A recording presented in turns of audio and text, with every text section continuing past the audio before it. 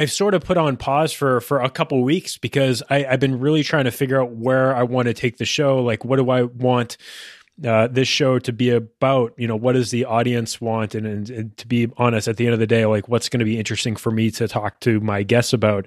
And we kind of has continued to circle back on something that started last year. I talked with Dan John about this a lot too, but still this idea that our industry has come so far. I talked to John Brody about this a lot too. John, mentioning specifically how our industry is still very, very young, very young. I mean, even, you could go back at a lot of the early stuff in the 60s and 70s. Like, even if you want to start in the 60s, 70s, or even the 50s, like 60 years isn't that long for an industry. If you look at something like music or film or, any other medium, or just like any other types of industries, it's still very young. And one of the things that I kind of decided on where I want to go for 2019, and this is kind of the kickoff to that, is this idea, and we emailed back and forth a little bit, but we've kind of seen an evolution over the last, probably the decade since we started talking, where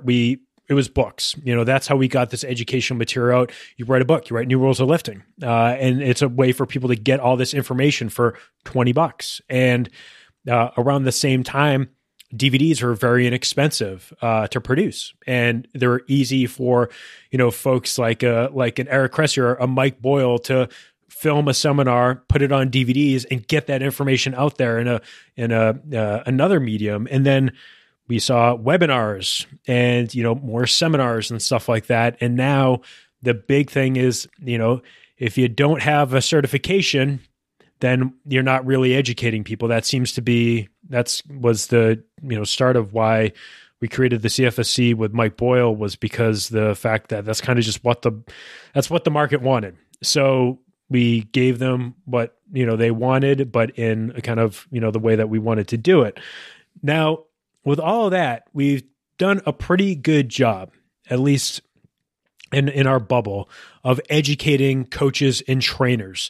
But what I've still noticed, and I've noticed this, it's been a big frustration I've had, Lou, with a lot of educators out there and personalities in the industry, is that while they've been really good at talking with coaches and trainers, they're still not doing a very good job. And this is, we, as are part of the industry, we're still not doing a great job of talking to the consumer, of talking to the people that are coming to us for help. We're seeing, and I apologize for setting the stage for a moment here for a second, but I think the biggest frustration I still see is lots of coaches, friends, colleagues of ours, Lou, that still will